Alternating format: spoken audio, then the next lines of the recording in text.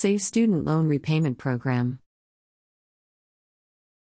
A number of changes have been applied to federal student loan repayment requirements following the U.S. Supreme Court determination that the Federal Student Debt Relief Program, initiated last year, did not have proper authorization. Since our previous student loan debt relief update, an additional income-based student loan repayment program has been announced. The program allows repayment plans to be based on the borrower's family size and income, and the debt is erased after 10 years of payments, regardless of the remaining balance. Different from previous plans, under this plan, as long as borrowers make their monthly payments on time, interest will not accumulate. Also different is that moving forward, all new student debt will be eligible for this plan, not just current debt holders. This plan is similar to the Public Service Loan Forgiveness Program previously announced, but is more broadly available for non-public service loans. To be eligible, debt must be part of a federally held loan, such as a direct subsidized loan, unsubsidized loan, or consolidated loan. Those with federal family education loans or Perkins loans, that are held by a commercial lender, will need to consolidate that debt into a federal direct loan in order to qualify.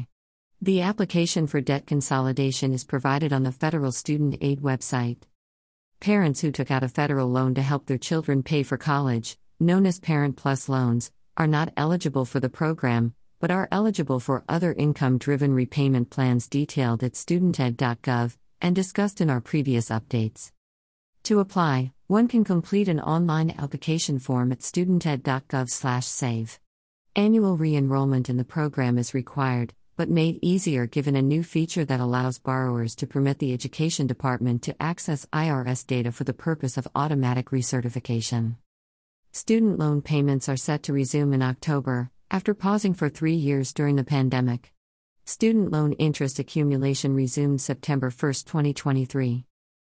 You can find more resources related to financial assistance by selecting the Financial Assistance category tab on our Social Service Utilization Library page.